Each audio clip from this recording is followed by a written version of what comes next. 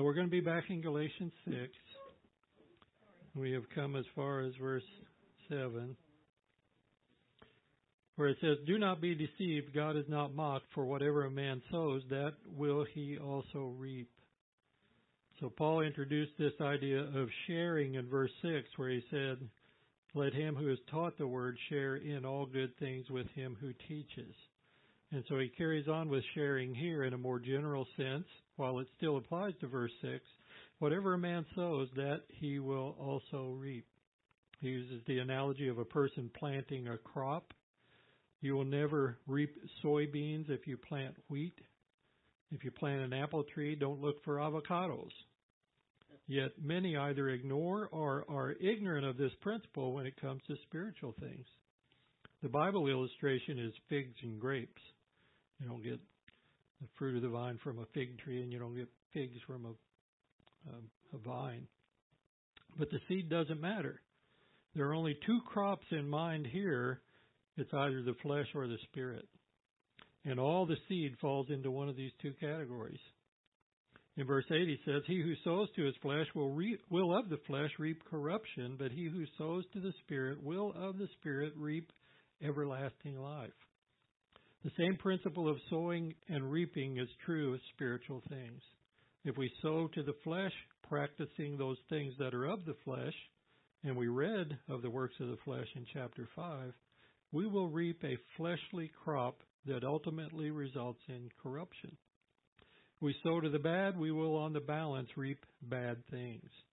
And it may not even be primarily in this life, if we apply this to people in general. This is how people are deceived and how God is mocked.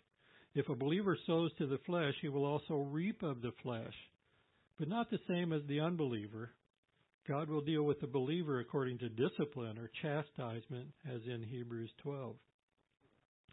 If we sow good things, things of the Spirit of God, we will reap everlasting good things, things pertaining to life, real life.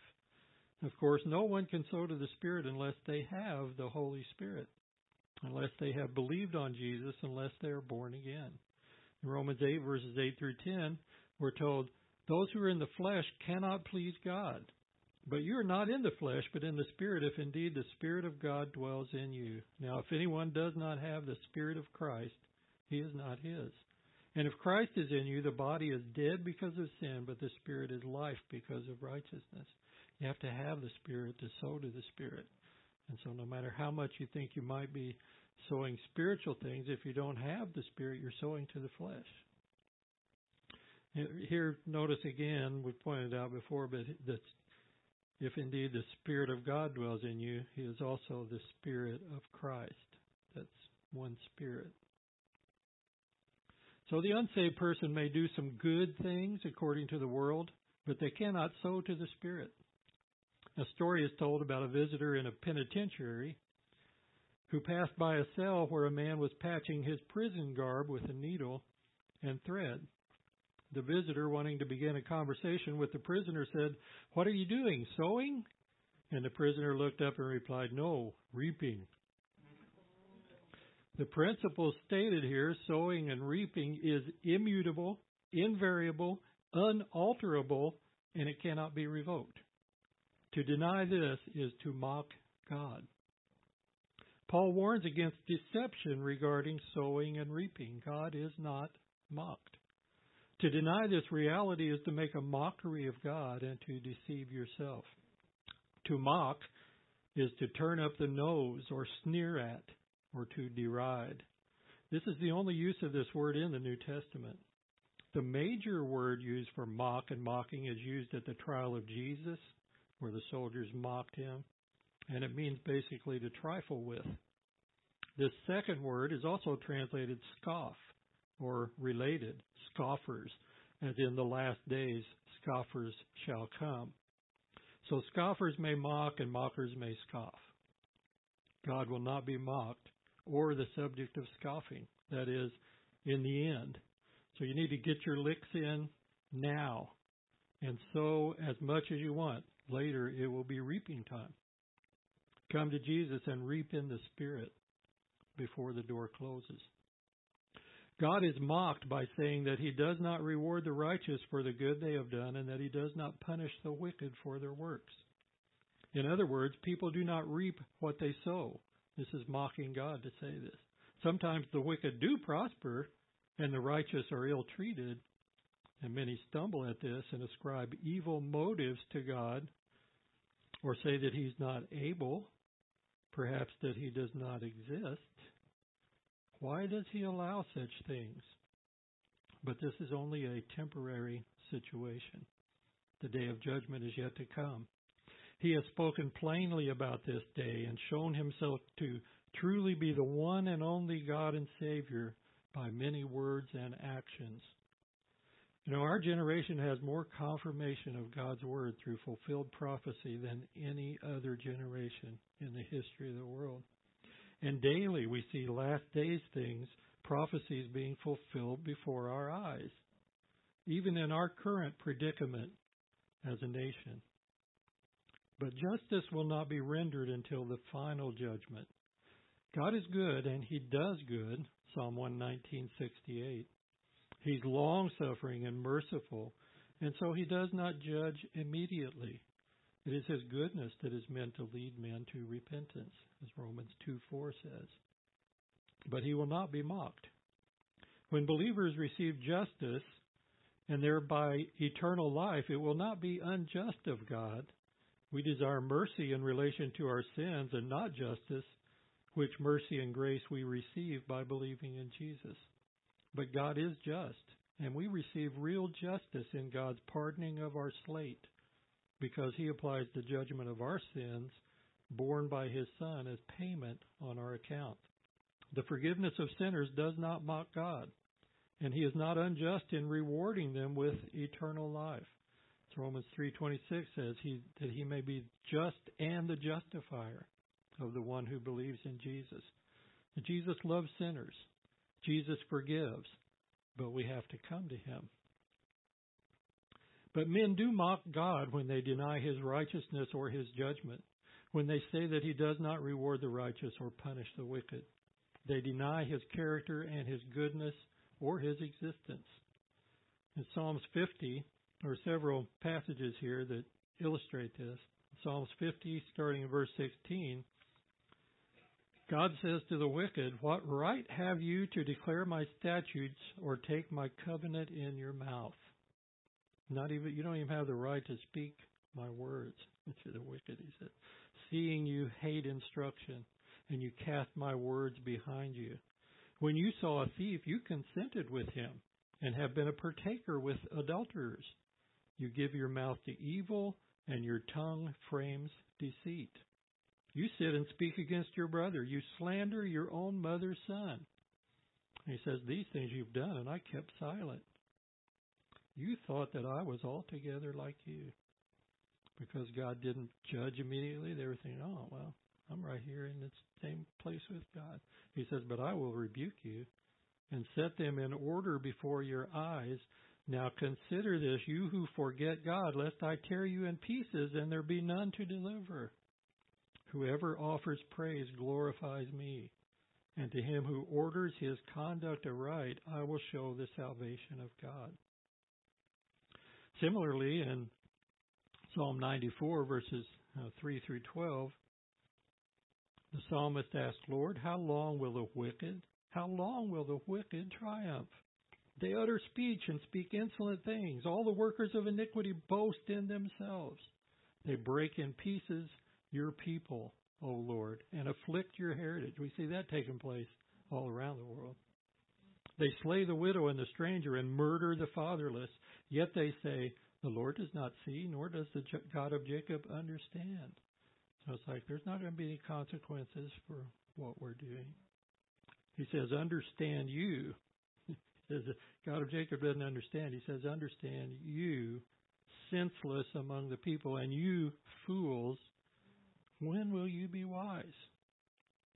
He who planted the ear, shall he not hear?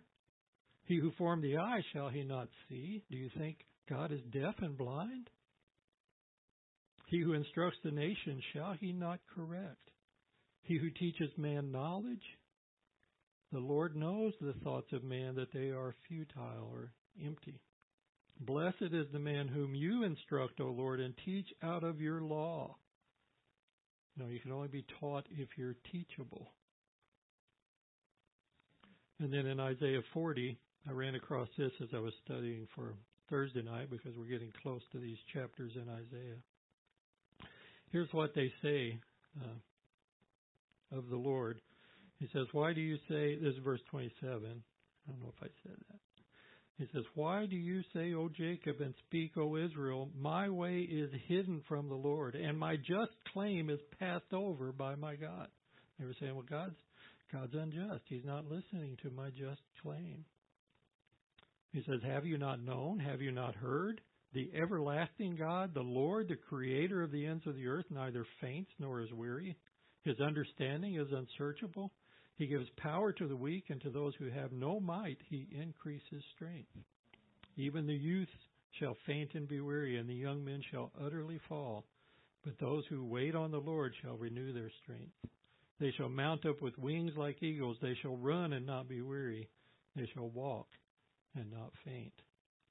So those who trust in the Lord are going to be doing well, but those who question him, saying my just claim is passed over by God, this is a mockery of God. The psalmist in Psalm 73, we're not going to look at this morning, but you'll find this whole psalm is about his stumbling because he sees the wicked prospering.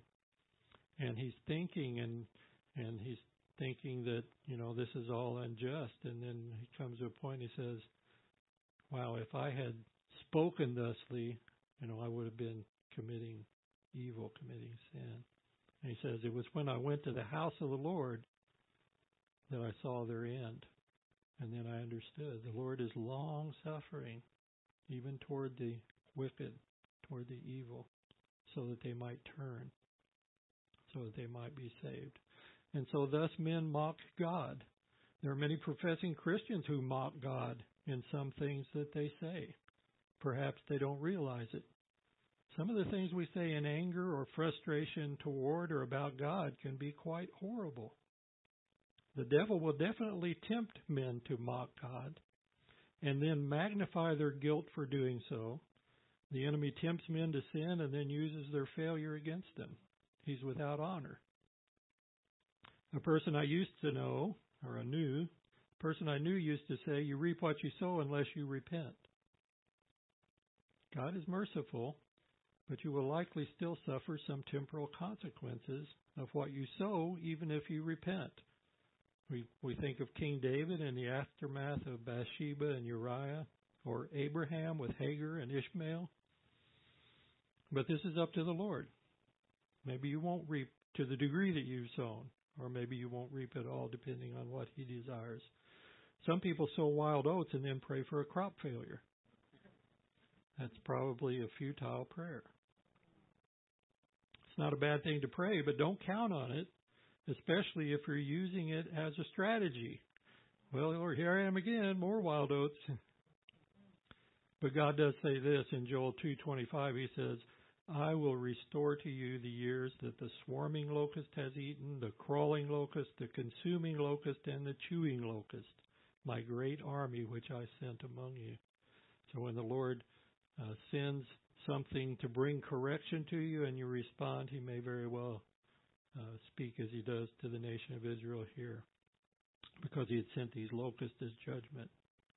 And when they repented, he says, I'll restore to you all the years that have been eaten. And certainly when we pass from this life, complete restoration.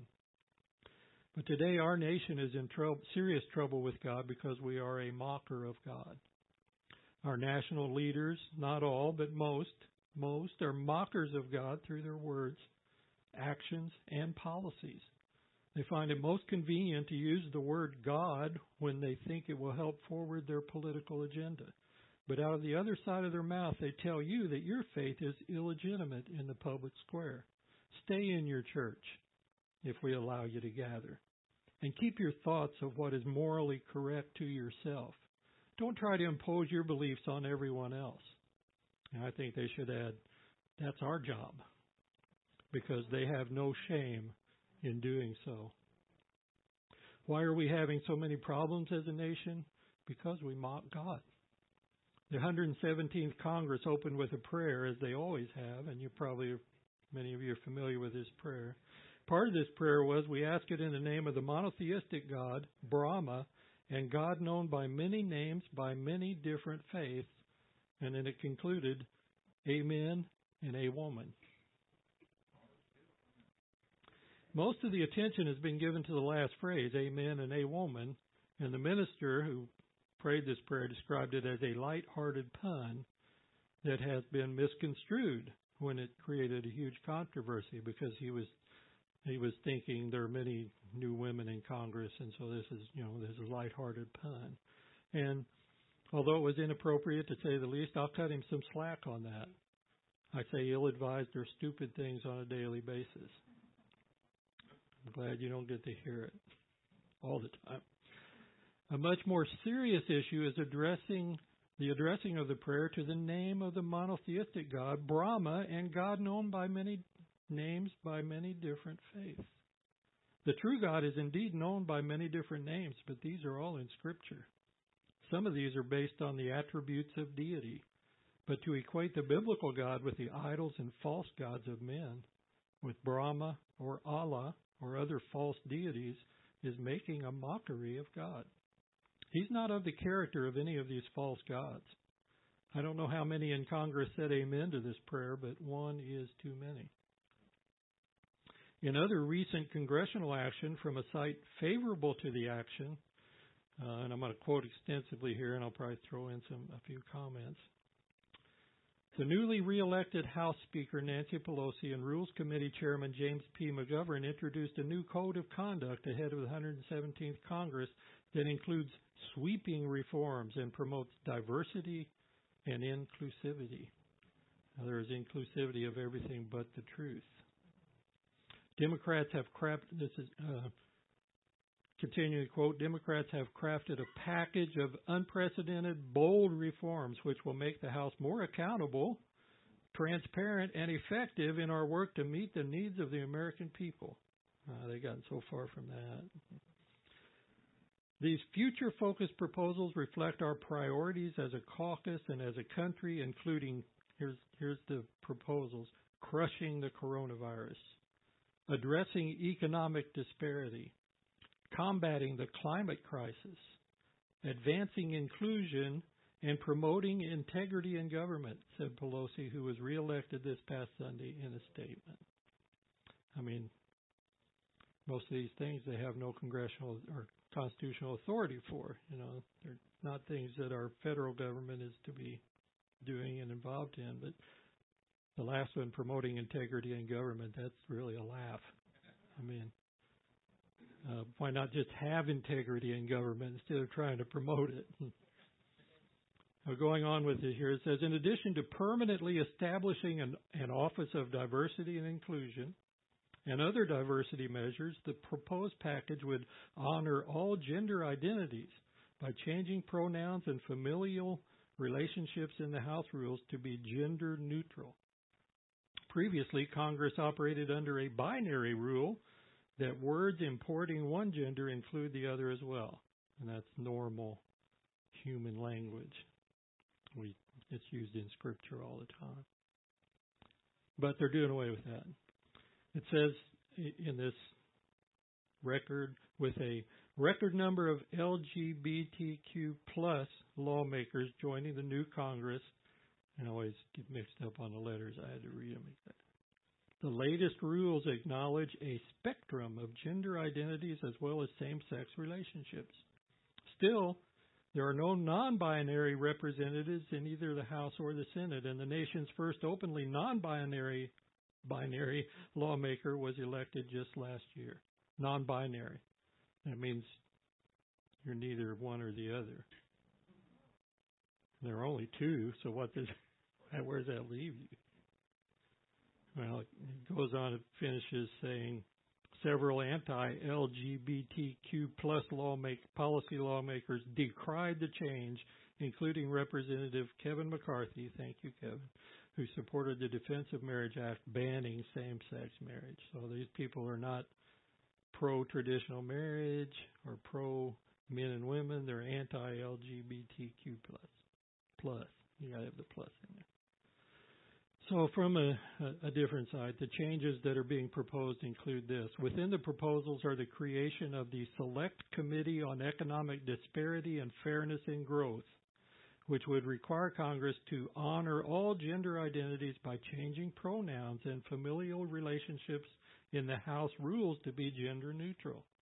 In Clause 8C3 of Rule 23, gendered terms, here are the things they're doing away with, gendered terms such as father, mother, son, daughter, brother, sister, uncle, aunt, first cousin, nephew, niece, husband, wife, father-in-law, mother-in-law, son-in-law, daughter-in-law, brother-in-law, sister-in-law, stepfather, stepmother, stepson, stepdaughter, stepbrother, stepsister, half-brother, half-sister, grandson or granddaughter will be removed. So you're not supposed to use these. Now, currently there's no penalty involved if somebody would use one of these, but I'm sure that will be coming down the road. And interestingly, after this was proposed, I don't know if it's been passed, put in place exactly yet, but when Speaker Pelosi was talking about another issue, she was referring to herself as a grandmother and a mother and these things. Now, and they're going to replace these terms, though, so it's not, it's not a bad thing, right? Because they're replacing them with parent, child, sibling, parent's sibling, first cousin, sibling's child, spouse, parent-in-law, child-in-law, sibling-in-law, step-parent, stepchild, step-sibling, half-sibling, or grandchild are going to be used instead. So I can see the new Bible versions coming out, saying Jesus will be saying a person's enemies will be his parent-in-law, and parent-in-law will be against a child-in-law, and the child-in-law will be against a parent-in-law. Franklin Graham commented on these gender-neutral house rules, and he said it's shaking a fist in the Creator's face. It is. It's mocking God. And I agree. It won't be pleasant when God shakes his fist back, and that will come. He's long-suffering, he's merciful, but the day will come. In related news, I saw this just last evening as I was finalizing my notes. A survey of the 117th Congress reported that 88% of the members of Congress are Christians. They asked them for their religious affiliation, and 88% said that they are Christians. Now, you have to excuse me if I ask what kind of Christianity this is. I don't recognize it from reading God's Word. So God is allowing mockers to rule over us, speaking of America, and this is just recompense for our neglect of God and his righteousness, neglect of his word of truth, which we have been blessed with in abundance. I don't know any nation in the world that has more of the word of God available in abundance than this place in which we live. But we're still responsible to pray for these leaders so that we might live in peace, according to 1 Timothy 2:1 and 2. We must honor their office and authority unless it goes directly against God's commands. This remains God's will for us, and we must be faithful in doing this. It's required of us to be praying for these folks. But this mocking mindset affects all of us in the U.S. There's a song by Mark Hurd, who's actually a group. He was a one-man band group called Ideola, and it's on that album. But it's called Watching the Ship Go Down. It talks about the problems, and the chorus goes, watching the ship go down, watching the ship go down, watching the ship go down, carrying you and carrying me. And that's the ship that we're on right now. It's the proverbial Titanic. God will protect his people, but we are subject to the same external conditions as unbelievers. Our Declaration of Independence speaks of God giving inalienable rights of life, liberty, and the pursuit of happiness. God never promises us those in this life. His promise to us is found in Hebrews 13, verses 5 and 6, where he says, let your conduct be without covetousness, but be content with such things as you have. For he himself has said, I will never leave you nor forsake you. So we may boldly say, the Lord is my helper. I will not fear. What can man do to me? We don't need to be afraid of what's going on or afraid of the future. All we have to do is cling to the Lord. He's promised to be with us, whatever comes, whatever we go through. And in the end, we have eternal life with him. C.H. Spurgeon said, to live to serve men is one thing, to live to bless them is another, and this we will do, God helping us, making sacrifices for their good. But to fear men, to ask their leave to think, to ask their instructions as to what we shall speak and how we shall say it, that is a baseness we cannot brook. By the grace of God, we have not so degraded ourselves and never shall. Now, of course, God uses and will use all these circumstances as well to do his work in us. Let's not lose sight of God and his purposes in and through us. These are not random or meaningless developments. Don't allow mockers to steal your joy, and continue to proclaim the gospel of Jesus, which is the hope of all mankind. In God is our hope, and in him alone we trust. We conduct ourselves as citizens of heaven, because that will be our permanent home. Sowing to the flesh or the spirit includes monetarily and behaviorally or spiritually. Monetarily is the lesser of the two, but mammon is the most popular God substitute. It controls the hearts of many men. As Jesus said, you cannot serve God and mammon. He desires our heart because it is the depository of our treasure. Does our treasure consist of temporal or eternal things? Where your treasure is, there will your heart be also. We can't take anything with us. In 2 Corinthians chapter 8, verses 1 through 5, we're told the proper way to give. And Paul's writing them about this collection he's going to be taking up for the church in Jerusalem. And he says in verse 1, moreover, brethren, we make known to you the grace of God bestowed on the churches of Macedonia, that in a great trial of affliction, the abundance of their joy and their deep poverty abounded in the riches of their liberality. For I bear witness that according to their ability, yes, and beyond their ability, they were freely willing, imploring us with much urgency that we would receive the gift and the fellowship of the ministering of the saints. And then he says, and not only as we had hoped, but they first gave themselves to the Lord and then to us by the will of God. They were exemplary in their giving because they gave not only of what they had, but they gave themselves first. So we can share only our stuff, or we can share ourselves and our stuff. And we will reap in proportion to our sowing. In chapter 9 of that same book, 2 Corinthians, verses 6 through 11, Paul says, this I say, he who sows sparingly will also reap sparingly, and he who sows bountifully will also reap bountifully. So let each one give as he purposes in his heart, not grudgingly or of necessity, for God loves a cheerful giver. And you're familiar with the fact that cheerful is the word from which we get hilarity or hilarious. So, a cheerful giver. He says, don't give, because you feel like you have to, or because you're trying to impress somebody, or grudgingly, like, well, I don't really want to do this. God doesn't need your money. He needs your heart, but he doesn't need your money. He's got plenty of those cattle on the hills. In verse 8, he says, God is able to make all grace abound toward you, so that you always, having all sufficiency in all things, may have an abundance for every good work. And for it is, as it is written, he has dispersed abroad, he has given to the poor, his righteousness endures forever. Now may he who supplies seed to the sower and bread for food, everything comes from him, supply and multiply the seed you have sown, and increase the fruits of your righteousness, while you are enriched in everything for all liberality, which causes thanksgiving through us to God. In verse 9 of chapter 6 of Galatians, and he says, let us not grow weary while doing good, for in due season we shall reap if we do not lose heart. It's easy to become discouraged in doing good. It takes time between the sowing and the reaping. We will reap in due season if we do not lose heart or give up.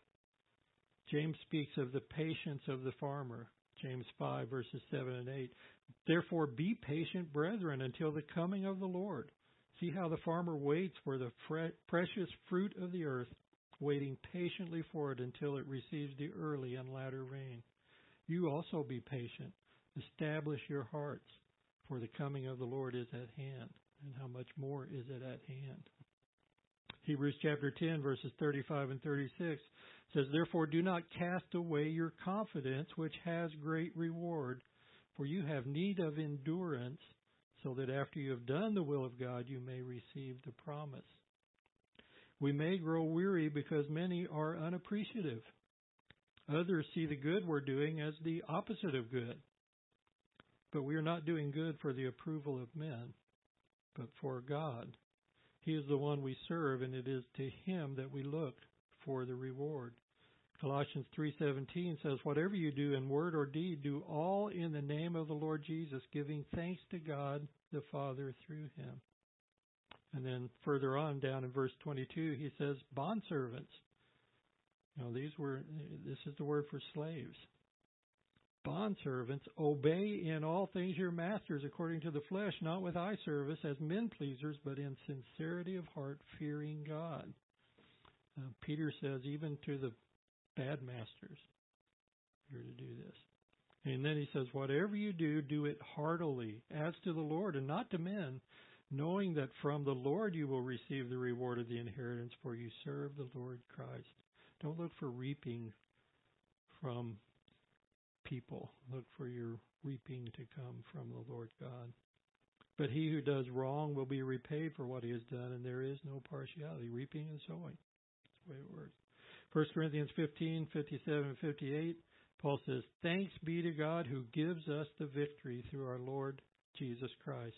Therefore, my beloved brethren, be steadfast, immovable, always abounding in the work of the Lord, knowing that your labor is not in vain in the Lord. So we don't want to become discouraged or give up. When we sow to the Spirit, the reaping will be certain. There are no crop failures in serving the Lord. But patience is needed for the harvest.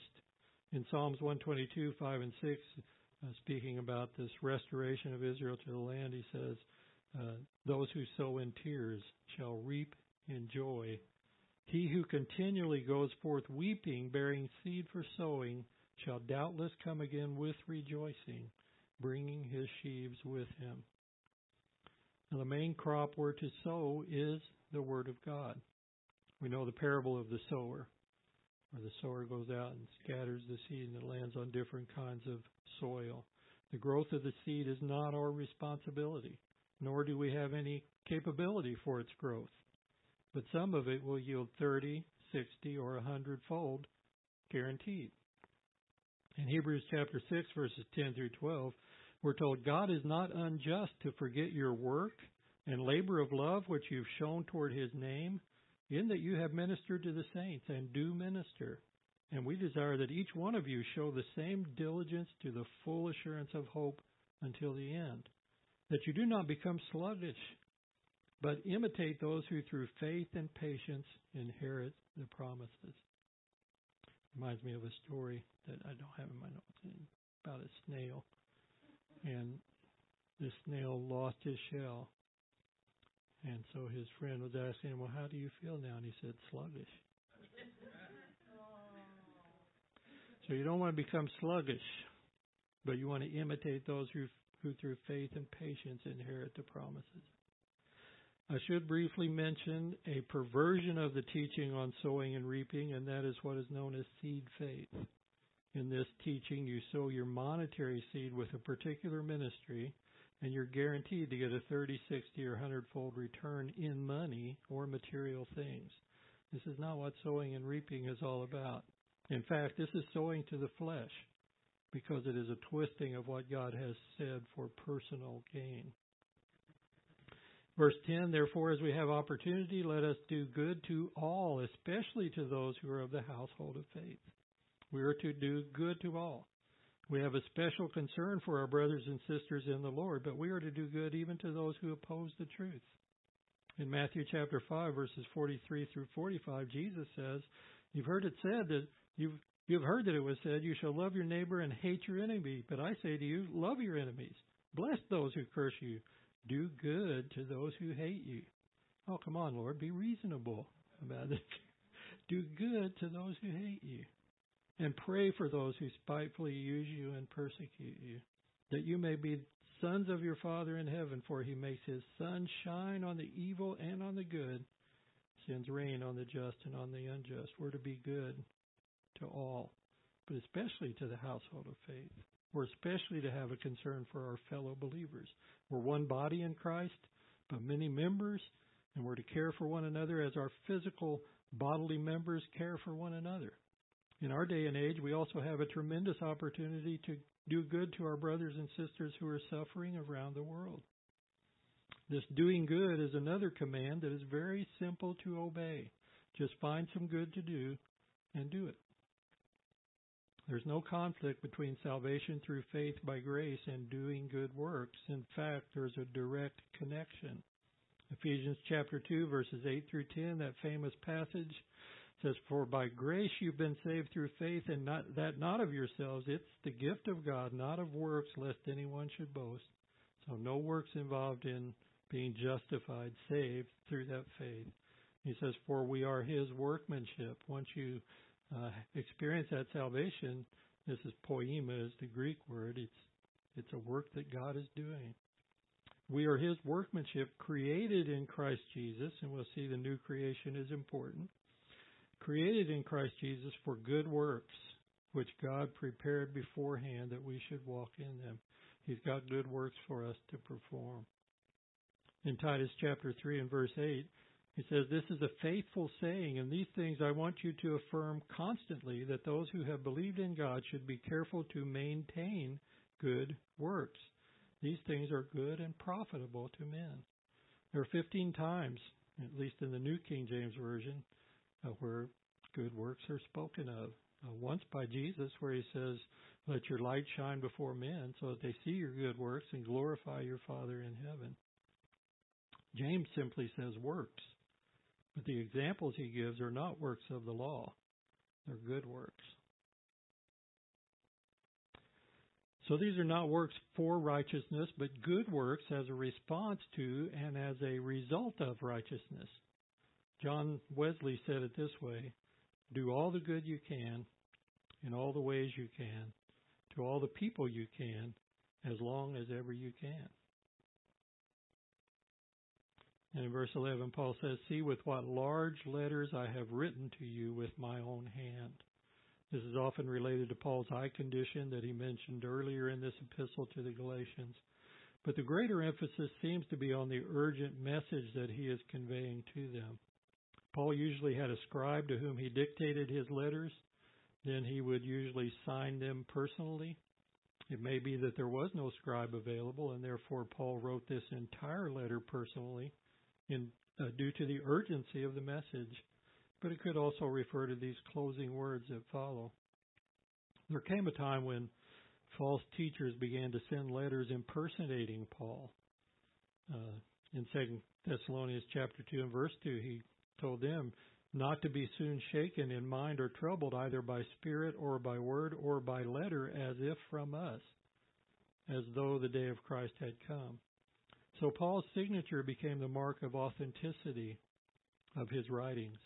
In 2 Thessalonians 3:17, he says, The salutation of Paul with my own hand, which is a sign in every epistle, so I write. And so this is how they could know that the letter was genuinely from Paul, because it would have his own handwriting. But in what large letters indicates the importance of the message and can be likened to see how hard I'm pressing with my pen.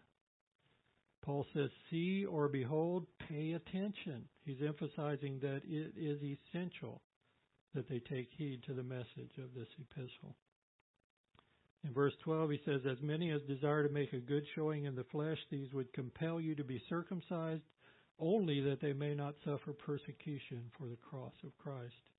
For not even those who are circumcised keep the law, but they desire to have you circumcised, that they may boast in your flesh. The cross of Christ destroyed the religion of the law and provided for men to live in the Holy Spirit of God. It destroyed any ground for boasting on the part of man. My righteousness is not obtained by my own works, but is entirely the gift of another to me. How does Paul know that they do not keep the law? He says even those who are circumcised, they don't keep the law. How does he know they don't keep the law? Because no one keeps the law as it is required to be kept. Men must come to the cross, the work of Christ, if they're to have righteousness and life. Now, we can make a good showing in the flesh. God knows the heart. We may impress others, but we cannot please God by our works. In verse 14, he says, God forbid that I should boast except in the cross of our Lord Jesus Christ, by whom the world has been crucified to me, and I to the world. The work of the cross is spoken of several places in Galatians. Galatians 2:20, I've been crucified with Christ. It is no longer I who live, but Christ lives in me, and the life which I now live in the flesh, I live by faith in the Son of God, who loved me and gave himself for me. Galatians 5:24, those who are Christ have crucified the flesh with its passions and desires. And this is entirely the work of the Spirit. The flesh profits nothing. And then our current verse, God forbid that I should boast except in the cross of our Lord Jesus Christ, by whom the world has been crucified to me, and I to the world. We've died with Christ upon the cross. The flesh has been crucified. Its passions and desires have been killed, and we experience this by faith, not by works. And the world has been crucified to us, and we to the world. That only leaves Satan, because in his cross he's defeated the flesh and the world. Two of our greatest enemies are defeated in the cross. But he also defeated Satan in the cross. Colossians speaks of him parading before, so it's like a conquered parade. He's basically pulled the teeth of the devil, but he'll still try to gum you to death. We are to resist him steadfast in the faith, 1 Peter 5:9, and we are told to submit to God, resist the devil, and he will flee from you, in James 4:7. So we resist him in the Spirit, by the Spirit, and he cannot win. Do you want to boast?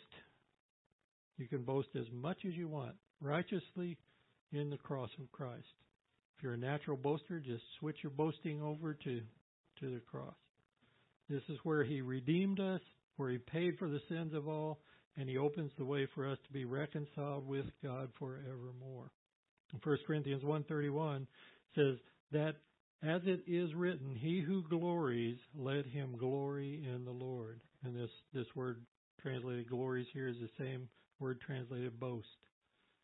He says, if I'm going to boast, I'm going to boast in the cross of Christ. You can glory as much as you want in the work that he's done for you. And we should glory in it. We should boast about it very often. Spurgeon again said, what did he mean, however, by the cross? Of course, he cared nothing for the particular piece of wood to which those blessed hands and feet were nailed, for that was mere materialism, and has perished out of mind. He means the glorious doctrine of justification, free justification through the atoning sacrifice of Christ. It's not the old rugged cross that does anything for you. It's the atonement of Christ, Jesus dying upon that old rugged cross. In verse 15 then he says, for in Christ Jesus neither circumcision nor uncircumcision avails anything but a new creation. The only salvation is a new creation. Jesus said you must be born again or born from above. No cutting of the flesh, nothing of the flesh at all can give new birth and new life. Only the Spirit of God can bring about a new creation. In John 6, verses 63 and 64, Jesus, speaking to the Jewish folks around, said, it is the Spirit who gives life, the flesh profits nothing. The words that I speak to you are spirit and they are life. But there are some of you who do not believe. So Jesus knew those who didn't believe. And the Spirit, by believing the things of the Spirit, that there's profit, the flesh profits nothing. 2 Corinthians 5:17, therefore if anyone's in Christ, he's a new creation. Old things have passed away. Behold, all things have become new. Anything other than a new creation falls short of giving life. Life comes through faith in the cross of Jesus and only through his cross. Because Jesus died for our sins, that is, for forgiveness of our sins, the only forgiveness available, according to the Scriptures, he was buried, and he rose from the grave on the third day, according to the Scriptures, and he was seen by many, alive by many witnesses, as we're told in 1 Corinthians 15:1 through 4. Verse 16 of Galatians 6, he says, as many as walk according to this rule, peace and mercy be upon them and upon the Israel of God. Blessings of peace and mercy upon the church and the Israel of God, that is, Jewish believers. Henry Morris points out the Israel of God is not a synonym for the church, but refers rather to those Jewish Christians in the church who were truly resting in the grace and liberty of Christ, justified by faith in his finished work of redemption, not in circumcision or any other works of the law. Paul was contrasting them with the Judaizers, the professing Jewish Christians who were troubling the Gentile Christians with their insistence on circumcision and Jewish ritualism. The only reason Paul makes a distinction in this verse between many who walk according to this rule, that, new creation, the reason he makes any distinction between them and the Israel of God is because of the false teachers in Judaism and of Israel. So, saying these people, the Israel of God, are the ones who are justified by faith, just as the Gentiles are justified by faith. And then in verse 17, Paul says, from now on, let no one trouble me, perhaps by questioning his authority, which happened often. For I bear in my body the marks of the Lord Jesus. These are the marks of beatings, stonings, etc., not the stigmata, although this is the Greek word that's in this verse. But the word has been hijacked. It's been misappropriated. Stigmata is just simply marks. That's what it means. Paul outlines his sufferings in 2 Corinthians 11, verses 23 through 27, really, but the pertinent parts concerning these stigmata, he says, in stripes above measure, in prisons more frequently, in deaths often. From the Jews 5 times I received 40 stripes minus 1. 3 times I was beaten with rods, and once I was stoned. In Paul's day, stigmata was used in 3 ways. When a runaway slave was found and brought back to his master, he was branded on the forehead. This guy belongs to. Also, soldiers who belonged to famous companies had the names of their commanders tattooed on their foreheads as a sign of loyalty. Now, the servants of the Lord God in the book of Revelation have his name placed on their foreheads, right? Then, too, the third thing, devotees of a pagan goddess had her name branded on their foreheads. And so Paul says, I have on my body the stigmata of the Lord Jesus, the marks. I mean, he had the scars from all the beatings that he had endured. And these were the marks. This is the Lord's marks of ownership upon me. Stigmata, as publicized today, are occultic manifestations or fakery, and they're not signs of special spirituality. How do we know this? Because those who believe this teach doctrines contrary to the Scriptures. And finally, verse 18, brethren, the grace of our Lord Jesus Christ be with your spirit. Amen. Paul began the letter with grace and peace. He ends the letter with peace and grace. And in between, the letter is all about grace. The grace that brings salvation. The grace that brings reconciliation. The grace that brings communion. The grace that brings glorification. Any other worthwhile things are brought to fruition by the grace of our Lord Jesus, the Messiah. Amen. Or so be it, as that word means.